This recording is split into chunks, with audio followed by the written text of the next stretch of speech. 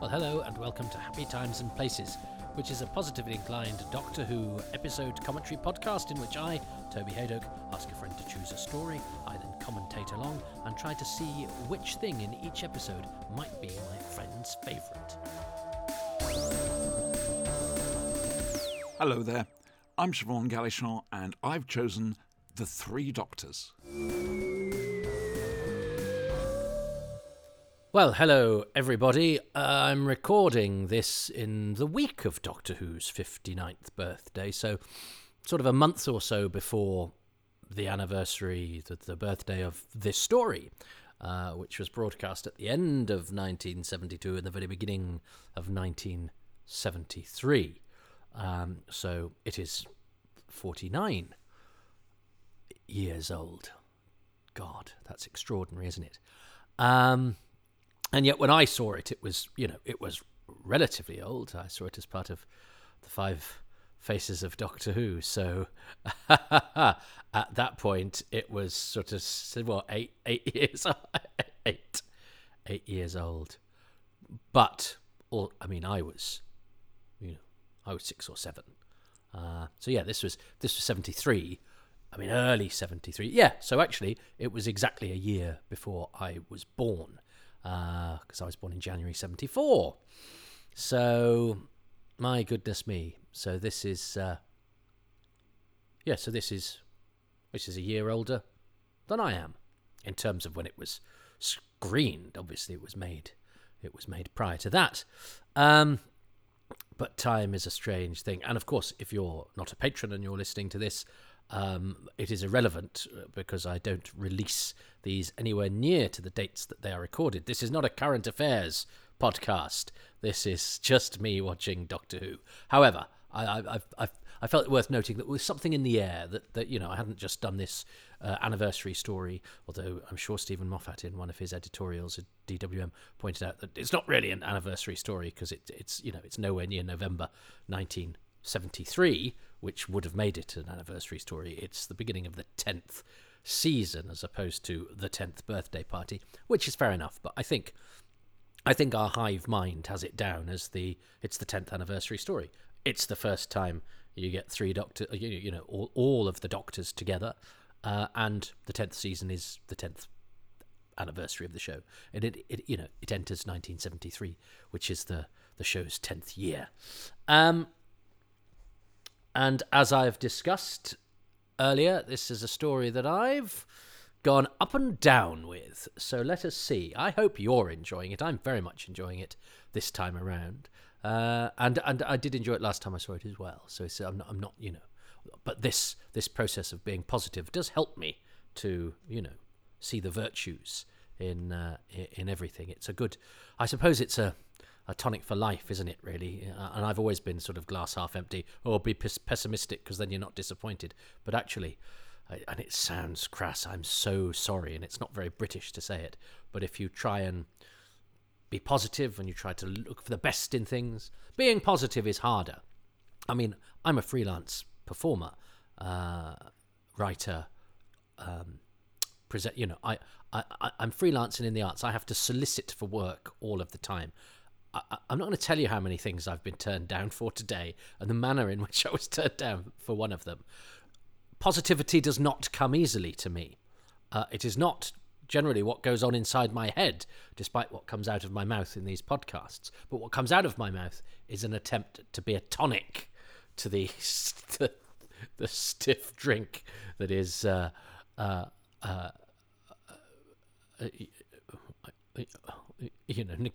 negotiating much of life. So, I'm no goody two-shoes. That's all I'm saying. This isn't cloying sentimentality. This is an attempt not to be that guy. Not to be the guy, when you see somebody on Facebook and somebody will go, I like that thing. And they go, I don't like that thing. Or, I met that person from that thing. Never heard of them. You go, do you know what? I'd just not say anything. So as this is a podcast where I'm not allowed to not say anything, this is why, mission restatement, I try to accentuate the positive because it is a grim world out there. But why come to me for more of that? So with that in mind, let us watch from the beginning. I'm watching on BritBox. It is available on the Season 9 Doctor Who Blu-ray set, which I have, and on DVD. I think there's a special edition as well. I have both of those. I've got the Target novel. I don't have the VHS anymore. I did actually get rid of my VHSs, but I sent them to a good home. It was just at the time that charity shops were stopping accepting VHSs. Not that I really wanted to take them to a charity shop anyway, but I thought at least there somebody would be getting something out of it. But I put a thing on Facebook saying, does anybody have any kids who are into Doctor Who who might like to visit the old stuff? And this guy said, yeah. So he came along, and I had 2 big IKEA bags, maybe even 3, full of Doctor Who VHSs that went to a lad. I hope he liked them.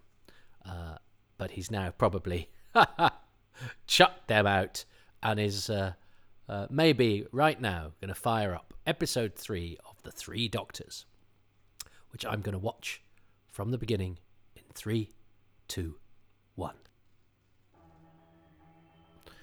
Well, I hope that I've edited that deftly enough to make it not apparent that decades have passed since I said 3, 2, 1 now, and that title sequence playing through the correct speaker at the correct speed. I mean, I've had to come in of out of apps that the internet's playing up because it's raining. I mean, I take the mickey out of Omega because he's created this world through sheer force of his will, and he's made place with a terrible chair, panto scenery, and a quarry background.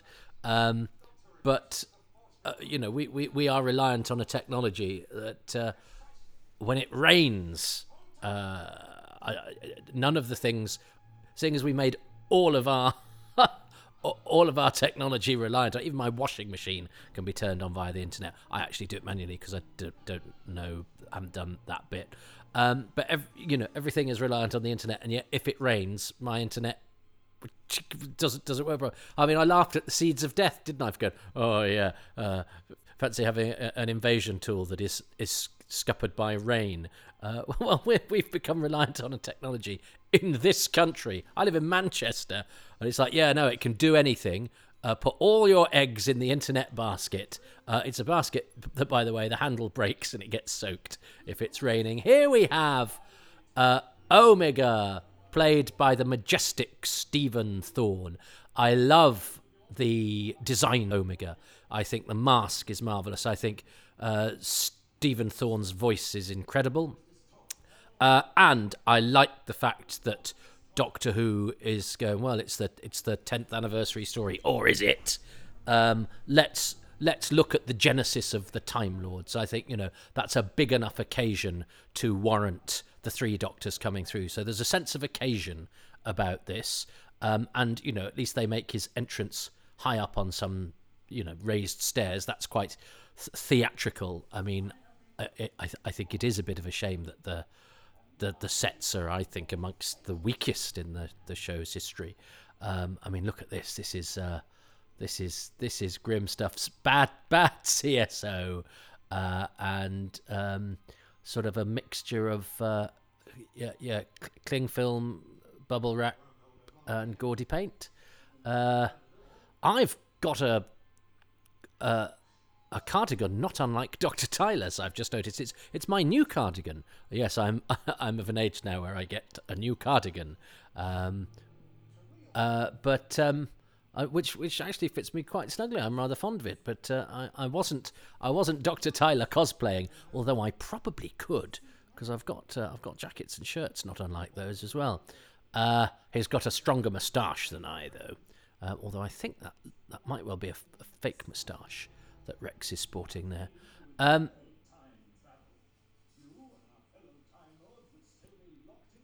Stephen Thorne was a marvellous radio actor, but blessed with great height as well. So if you want somebody godlike for Doctor Who, he's an excellent choice. Look, I love that cloak.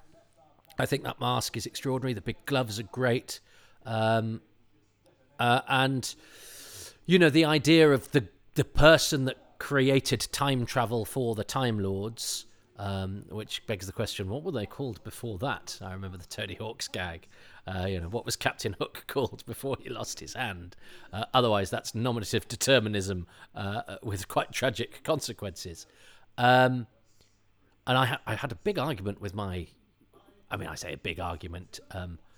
He was a bit cutting and patronising, my son, who I think at this point was like 12.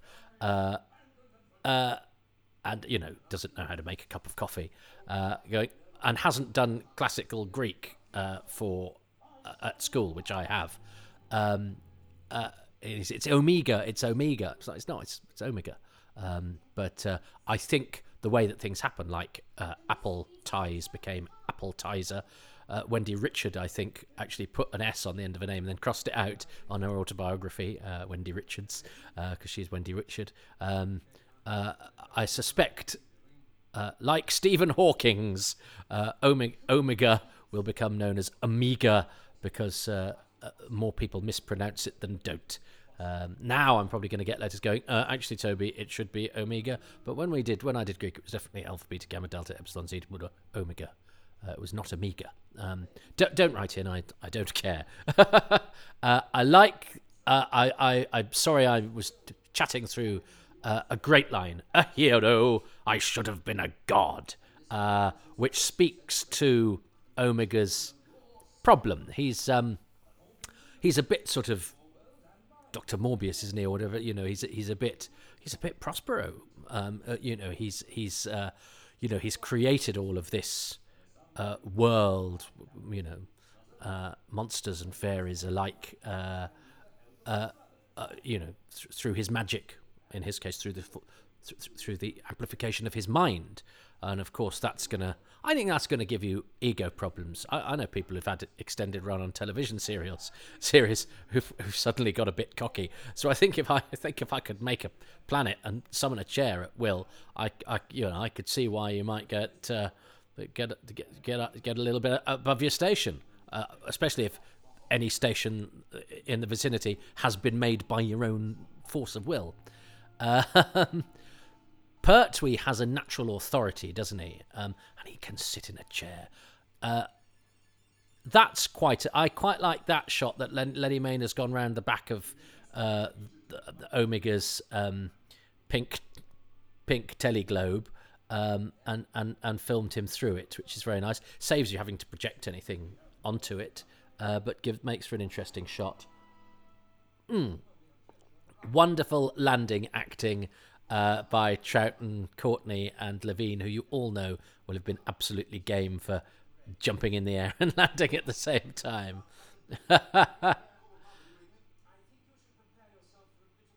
I love the way Troughton says, I think you should prepare yourself for a bit of a shock. That's slightly like he's sort of talking to a child, slightly patronising. I don't know how the scanner can get a picture of the TARDIS. But it's fine. We can rationalise that if we like, any way that we like. Look at Benton looking a bit resigned to it all. This is the sort of continuation of my favourite bit from episode 2, which is the Benton Troughton double act. He's wonderful, Troughton, isn't he? So his eyes are always darting and going, and he's furtive and he's interested and he's calculating and he's working stuff out. And funny, over the weekend I watched some Doctor Who for pleasure. I don't always do it to bestow my opinions upon you out of the goodness of my heart. I'm so sorry. Why are you listening to this? But I watched The Web of Fear because I can. And because it's wonderful, and it's amazing how well I know. I mean, partially history is unkind to the Web of Fear in its depiction of the Brigadier, or history has been unkind to the Web of Fear because Colonel Lethbridge Stewart is there to partially be set up as is this guy the bad guy? I mean, it's not solely him because Harold Chorley, the snivelling journalist. Is also a major suspect, as is cowardly driver Evans, and Staff Sergeant Arnold does give the odd clue every now and again. There's a bit where they say, was the doctor killed by the Yeti? And he goes, no. And they go, how do you know? And he goes, well, it's just a hunch. And that's in episode 2, I think. But the Colonel Lethbridge Stewart, when the doctor says, I've got this spaceship that travels through time and space, he goes, fine. Trout slaps his head. And a lot of actors wouldn't get away with that.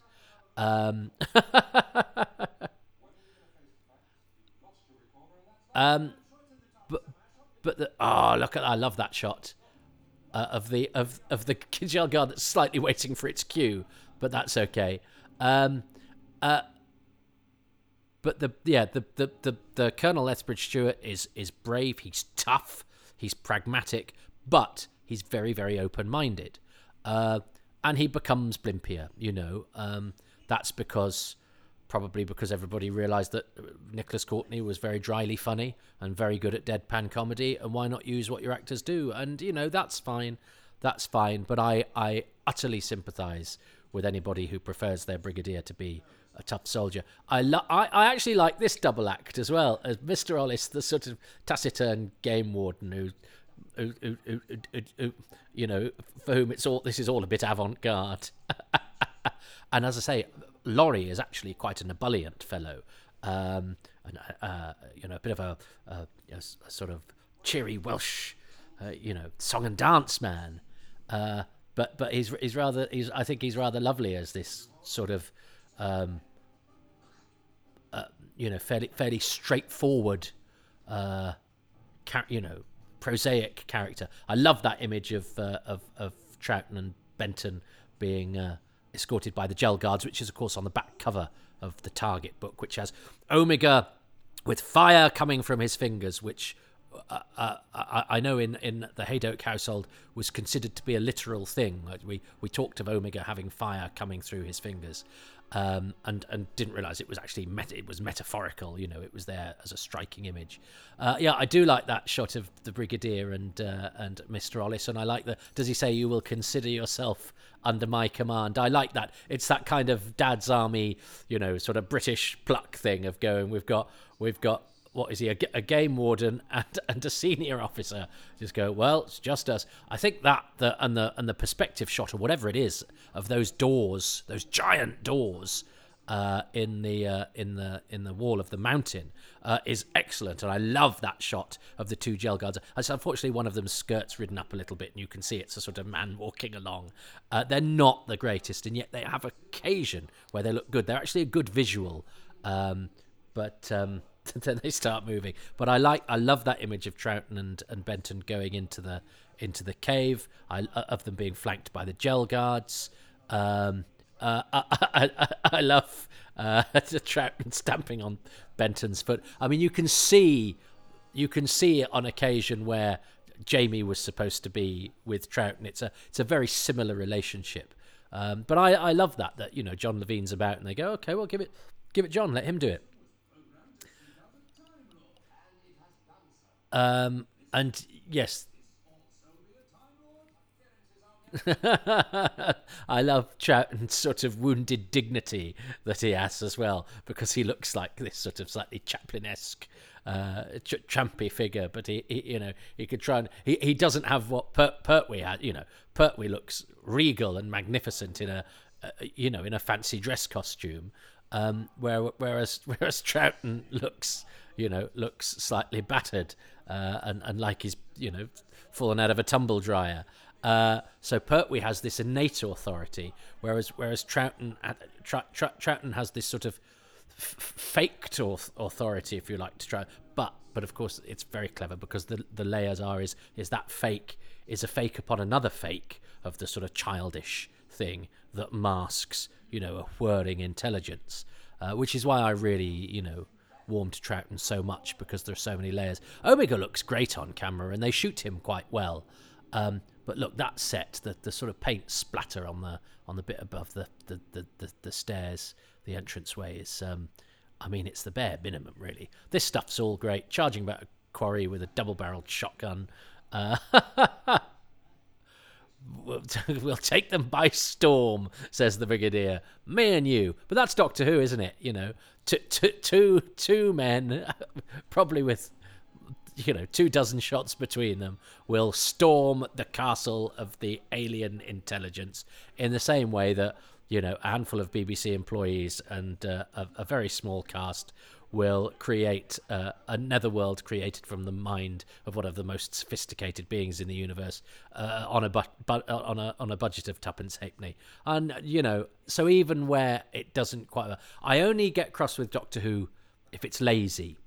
I never get cross with Doctor Who if it reaches for the stars and gets as far as your bedroom ceiling. Do you know what I mean? At least it's its fingertips are at full stretch.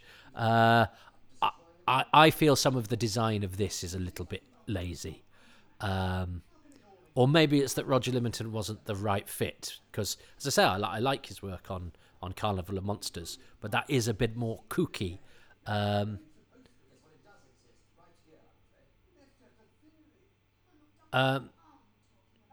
like Joe's costume in this. It's all nice and blue, which suggests it's probably yellow CSO, isn't it? Because she'd have disappeared, as with Troughton's shirt.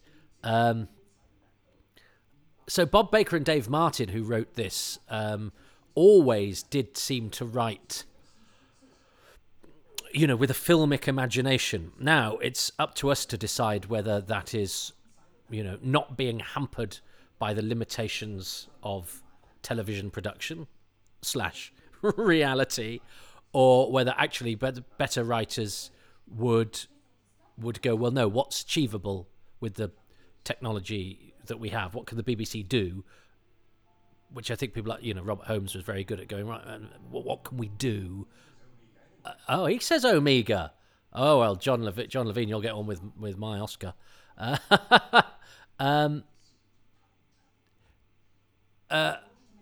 But Terence Dix, who was Bob and Dave's script editors, said they were in the A League, and he said Malcolm Hulke was in the B League. So he really warmed to Bob and Dave, and obviously loved their imagination, but a lot of their stories are ones that seem, on occasion, to be beyond the production team, shall we say. I suppose it depends what you think Doctor Who should be doing, and I suppose I'm talking myself out of this. I don't think Doctor Who should be playing it safe. Why the hell? Well, you're Doctor Who. Don't do what everything else tries to do, but by the same token, also be a little bit cautious so that you don't lose the audience. But it didn't lose the audience, did it? When I was young, this was hugely, hugely exciting and imaginative and beguiling. There's a lot of talking in this cell, though, isn't there? Do they do Contact now? I like this. That's great. And there's something that has endured, isn't it? And I there is something you can get a metaphor out of this idea of, if you think hard enough, you can sort of create your own world. My other half is very like that she doesn't think you can make a door in an alien space wall. And I love the fact it's literally just a door. But I kind of like that. Don't like that CSO. It is yellow CSO, isn't it? I quite like the beep, boop, boop, boop, boop, boop, boop music as well. It seems to me to fit the production. This sort of fairy tale Netherland atmosphere, and it's quite memorable on the ear. But it's got a bit repetitive now, hasn't it? Because we've kind of already had this sort of thing when Dr. Tyler made a break for it last week. But I suppose now we're with Omega. There's not a whacking great amount of plot left, really. He wants to get into our universe, and they don't want to let him. I love that. That's very, Troughton sticks his head round the corner, Pertwee sticks his head slightly higher. And they're a great contrast because of their different sizes as well. And just the different body language, the way that they hold each other, Trout this sort of Benton scampers around, whereas Pertwee is, strides into danger with all his dignity. Now, in the book, this is a double-headed coin, but I don't think that's clear in the TV version, is it? Pertwee just loses the coin toss, but I don't think it's ever said that's a double-headed coin, although him saying what would be the point suggests it's always a fix.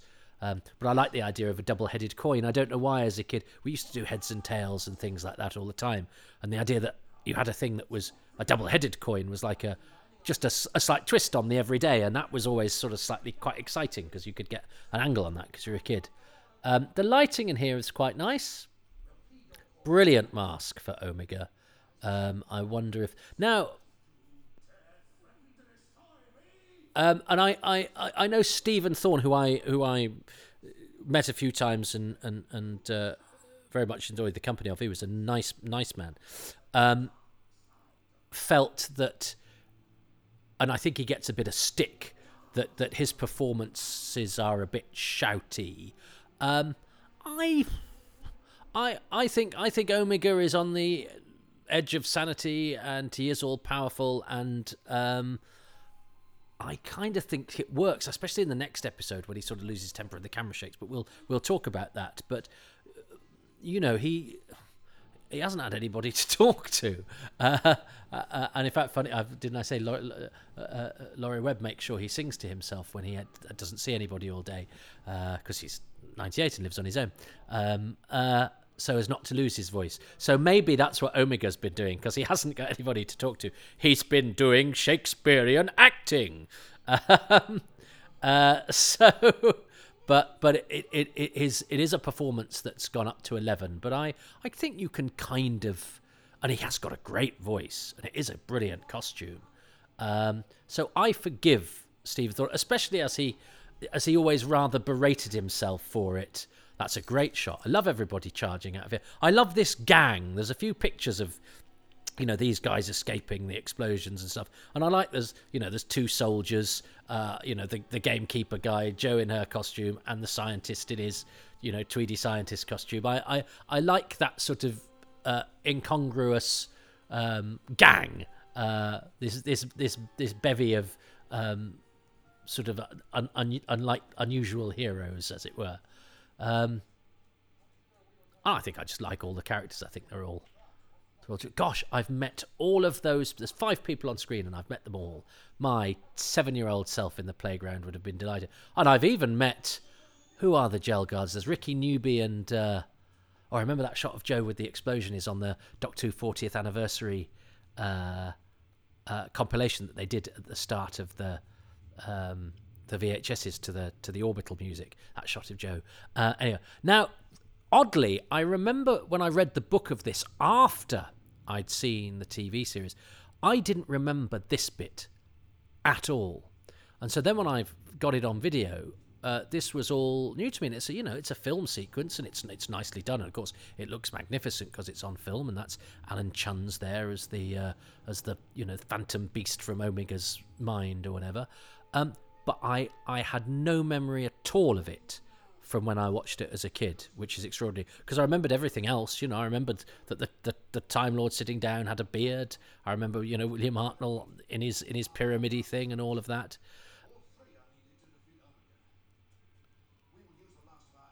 Yeah, so, and it's, and isn't it a shame? I mean, I think it's quite nice that Hartnell's in black and white, although I think if you've invented time travel, I think you could have invented colour television. But maybe it's an artistic choice. But it's actually quite nice seeing Hartnell in black and white. But it is weird, too, seeing him in colour, because we don't have colour William Hartnell in Doctor Who at all. I know stuff's been recolorised now that looks amazing. There's some stuff online that's amazing.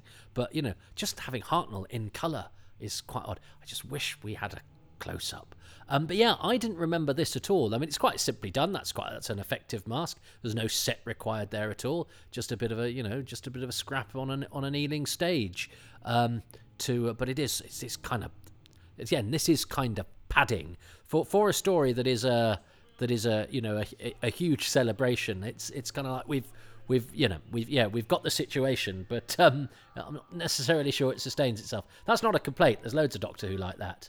And I've got to keep talking because much as I pressed the button to stop it skipping the closing credits, thanks BritBox, I pressed the button 100 times then and it jumped anyway. So now I'm furious because I like reading the credits and commentating along to them. And if you're watching along, I've now skipped past them. Even Bernard is annoyed. He's looking at me now making noises. He's making noises because he's not getting any attention from me, and I've been talking about Doctor Who for half an hour. But I like to think I'm gonna impose my will, like Omega, upon him and go, no, he's annoyed about the credits. Up you get, Bern. Up. He's doing that. He has a slight habit of sort of standing at the sofa, kind of going, I want to either get on you or jump up or do something, but I'm not going to actually do it. So then I say, you've got to do it. And he goes, well, no, I'm going to stand here a bit gormlessly instead. And I don't know what that is. Anyway, I love you, Bernard. He's gone to his bed now. And now he's making me feel guilty because I feel like I've ignored him, even though I was beckoning him to me. Anyway, sorry you didn't get well, I mean, you can't really hear what's going on anyway, but the music did cut out because of this, presaging the collapse of modern civilization. We are encouraged not to watch the credits for things anymore, and it makes me very, very sad. But I like the fact that the credits credit the Doctors first. I remember when Doctor Who magazine ran the episode guide for the two Doctors, and it said, the Doctor, Colin Baker, Perry, Nicola Bryant, the Doctor, Patrick Troughton. I was like, I do hope that Patrick Troughton, because I'd forgotten, there was no videos in those days, I'd seen the story. I hope Patrick Troughton was credited above the companion. He's the Doctor, and I was prepared to be all angry, but no, Patrick Troughton gets second billing in the two Doctors, as is right. I like the fact that the Doctors are all credited, before, because sometimes in terms of contractually and all of that sort of things, series regulars get billed before everybody, even if it's former series regulars or whatever. But I like the Doctor Who tradition of going, no.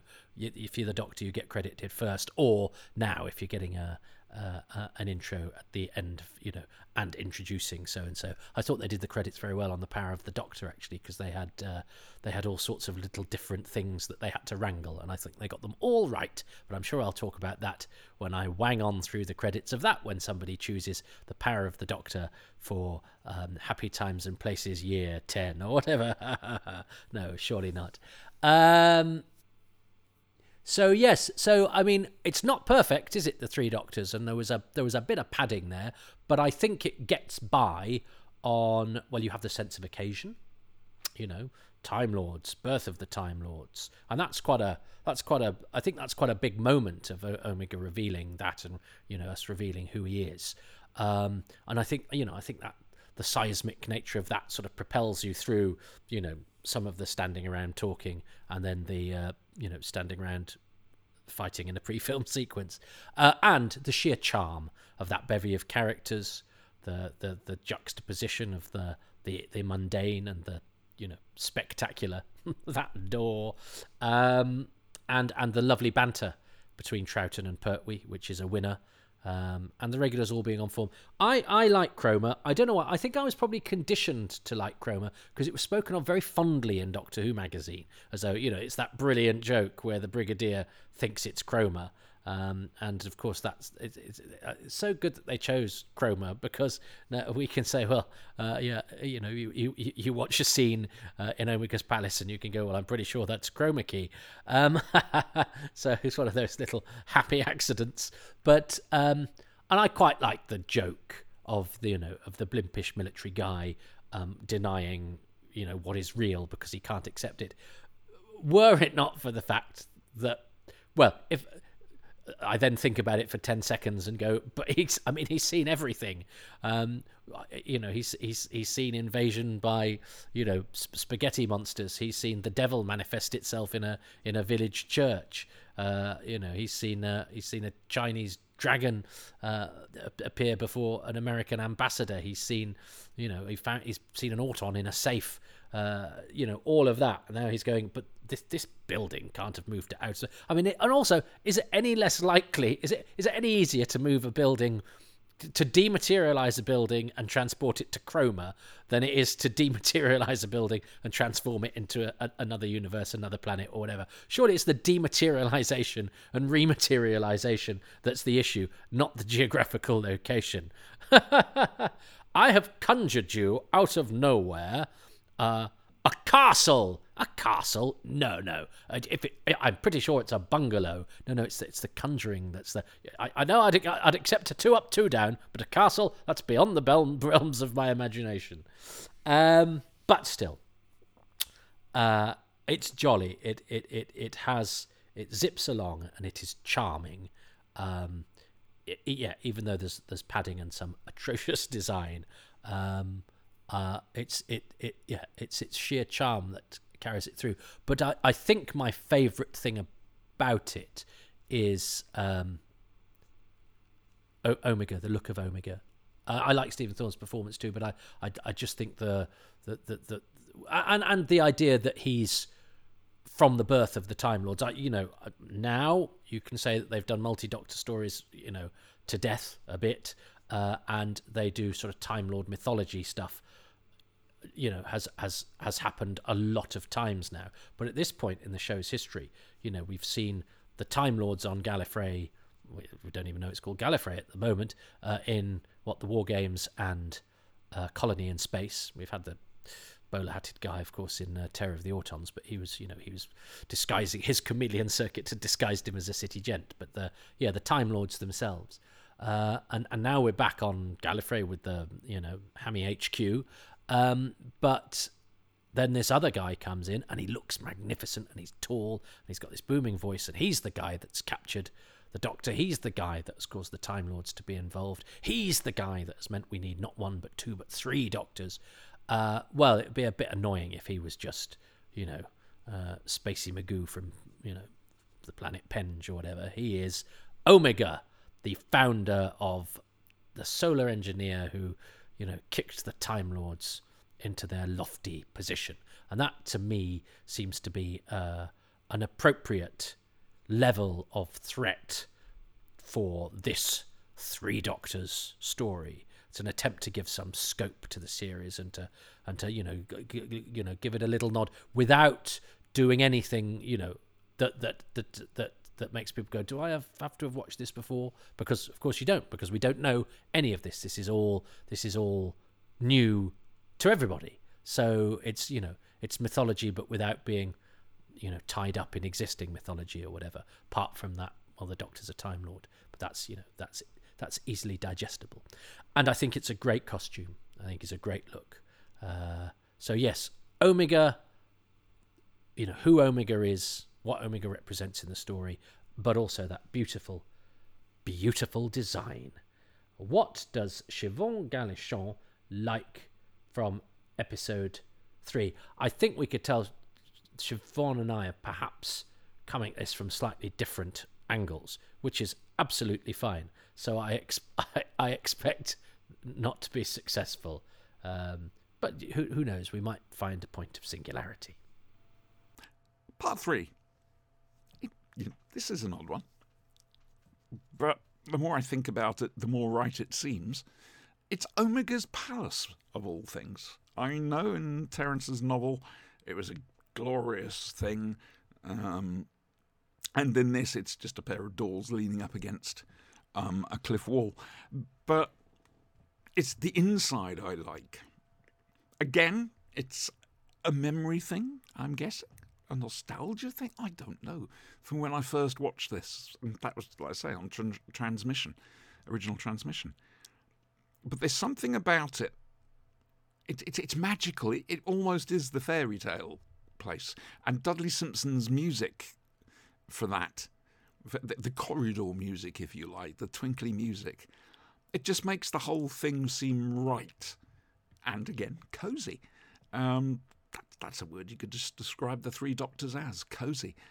So odd one, but there we go. It's Omega's palace, especially the corridors and the music. Well, I mean, I quite like the music, but I actually am. There's part of me that's slightly pleased that the thing that I sort of said was not very good is the thing that Siobhan has chosen, because Siobhan was a wee bairn when this was on, so remembers it at the time. So it was good enough to capture a kid. And therefore, whatever my adult sensibilities are about the set design and the filming within Omega's Palace doesn't matter, because it did its job at the time that it was broadcast. Yeah, as I say, I will never be its greatest fan of a lot of the choices that take place in the studio work in Omega's Palace, and yet for somebody else, it's the best thing about the episode. And isn't that rather glorious? Because I can never pretend that some of the things that I choose in this are objective, and I think anybody that sort of loftily declares their own stylistic preferences to be objectively better. Now, I think you can sometimes say, technical achievements are, objectively better, and you can perhaps break a script down and go, just looking at that practically. But actually, that doesn't matter, because you could have the best structured script in the world, but it could still not dance in the way that something a bit more scattershot and last minute or compromised or whatever, because Doctor Who is not something we can often assess objectively, because of when we're first introduced. Stories are influenced, I think, by when we're first introduced to them, by where we are at the time that we're watching them, by where we were at the time when we were watching them, but by where we are in our lives now, by what Doctor Who is doing right now and what Doctor Who is doing there. So many different stimuli, so many different twists of the kaleidoscope, or the viewfinder, will skew how we refract the images and interpret them, and how they hit us emotionally. And that's also going to depend on who we are, and when and where we're from, and what we've been through. And that's why Doctor Who is a strange sort of catalogue of our lives, because I don't just watch Doctor Who. Doctor Who has been with me all of my life, and I remember where and when I was introduced to certain things.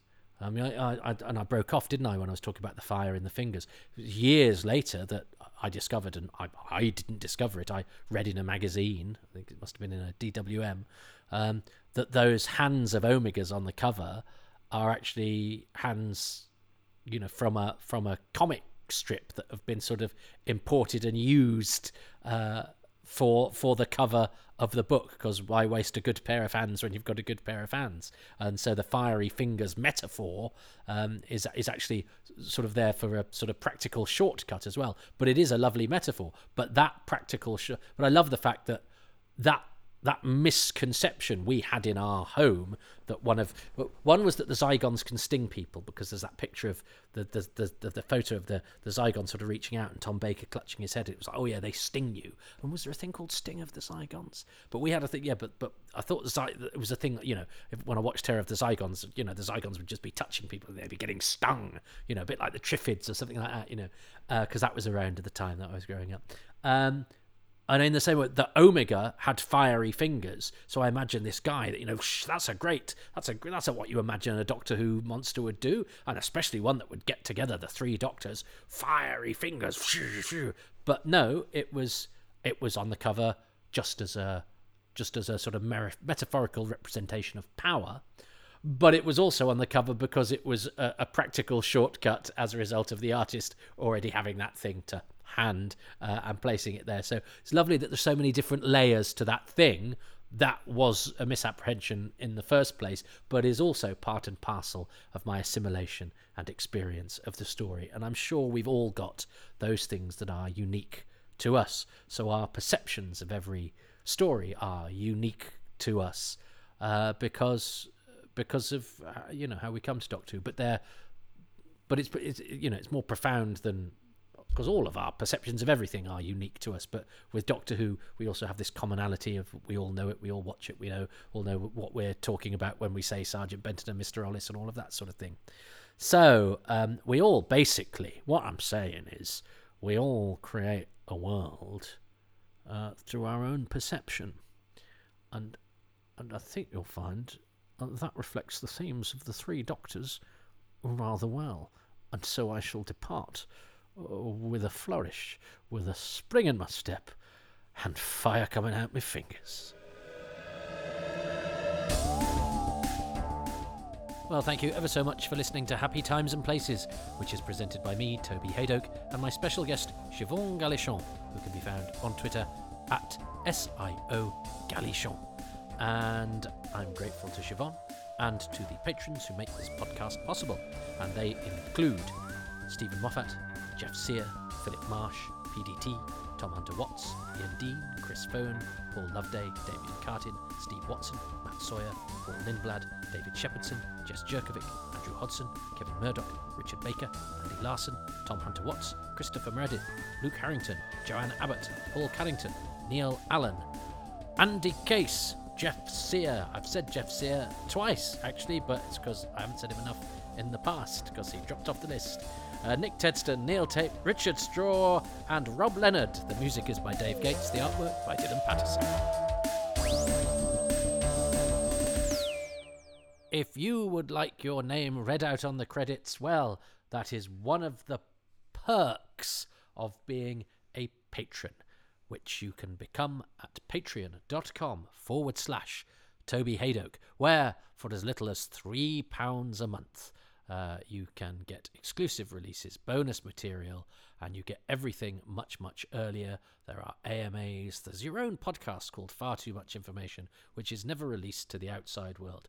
All that sort of stuff. £3 a month is the lowest tier. There are higher tiers, which have other little things that lure you up the ladder, but most things are available at the base rate, because times are tough, and also because it feels really odd expecting people to pay for me talking, but some people seem to like to do that, and it enables me, I hope, to do it to a professional standard and to spend proper time on doing it well, if that's what this is.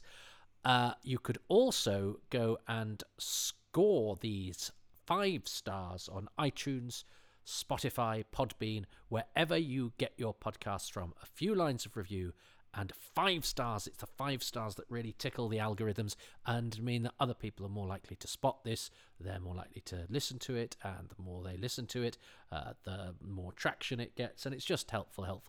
And if you like it, hopefully you think that other like-minded people will like it too. So please do spread the word.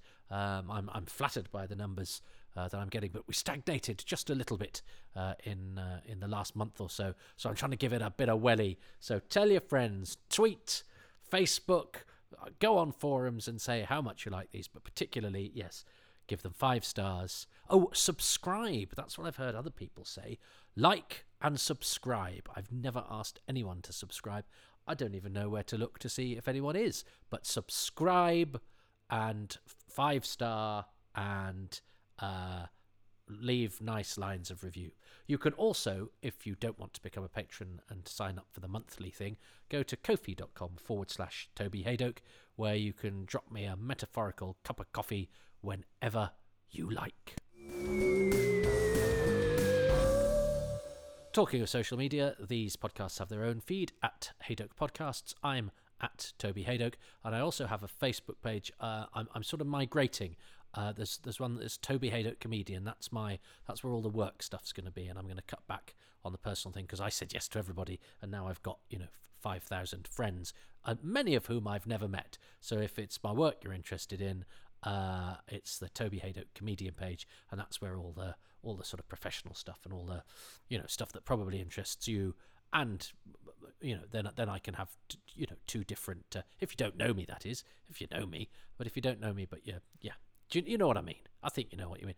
I don't really know what I mean, but I've got 2 pages now, and I've sort of got the same people on both, and I need to, but I don't like the idea of deleting anybody from my personal page, but I've got too many friends now. That I'm not boasting, because they're not actual friends, but in this day and age, it's nice to sort of communicate with people, isn't it, if you've got shared interests, etc.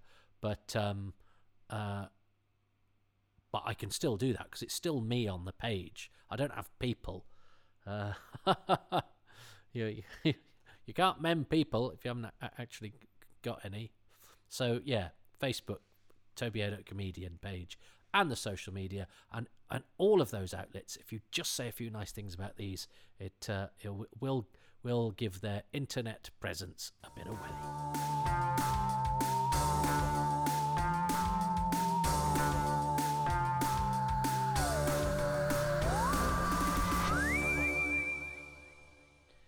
So there we have it. So yes, that's a number of jobs I've been turned down for today. Oh, the humanity. So at least I've got this to do, eh? Oh, I mean, I'm busy. I've got things I need to be doing. But I do sort of relish those occasions where I don't have to do everything. Do you know what I mean? I'm nearly 50. It would be nice on occasion to do work that I haven't, sort of had to throw several fields worth of mud at the wall in the hope that a teaspoon of it sticks for me to grip onto. But there we go. That's the nature of being a freelancer. But it's sometimes a bit galling. It was the way that one of these was phrased today that stuck in my craw a little bit. Because for all the mwah, darling, everybody's lovely. It's a ruthless old business, this one, and you are, air kisses can turn to poison darts without a second's thought. Not that anyone's being cruel or nasty. It's just it's a very pragmatic business, which is unfortunate if you're one of the things people want to be pragmatic about. But I'm sure I've probably on occasion made a decision that's had an impact on. Well, I know I've cast things. I mean, I've never actually had to turn anyone down for casting. It's just that I've maybe because I've been lucky because it's a buyer's market. My goodness, so when doing the radio plays, you tended to offer to the person you really wanted, and I'd probably have 4 or 5 choices for certain parts, and you go to one and they usually say yes, and you go, okay, great. But I know that 2, 3, 4, 5 might have then heard the play and gone, oh, did he not think of me for this? Well, yeah, I did, but 2nd, 3rd, and 4th. So it's what we sign up for. But there was something. Oh yeah, and then something else has happened. Yeah, sometimes you're turned down, and sometimes you're just ignored.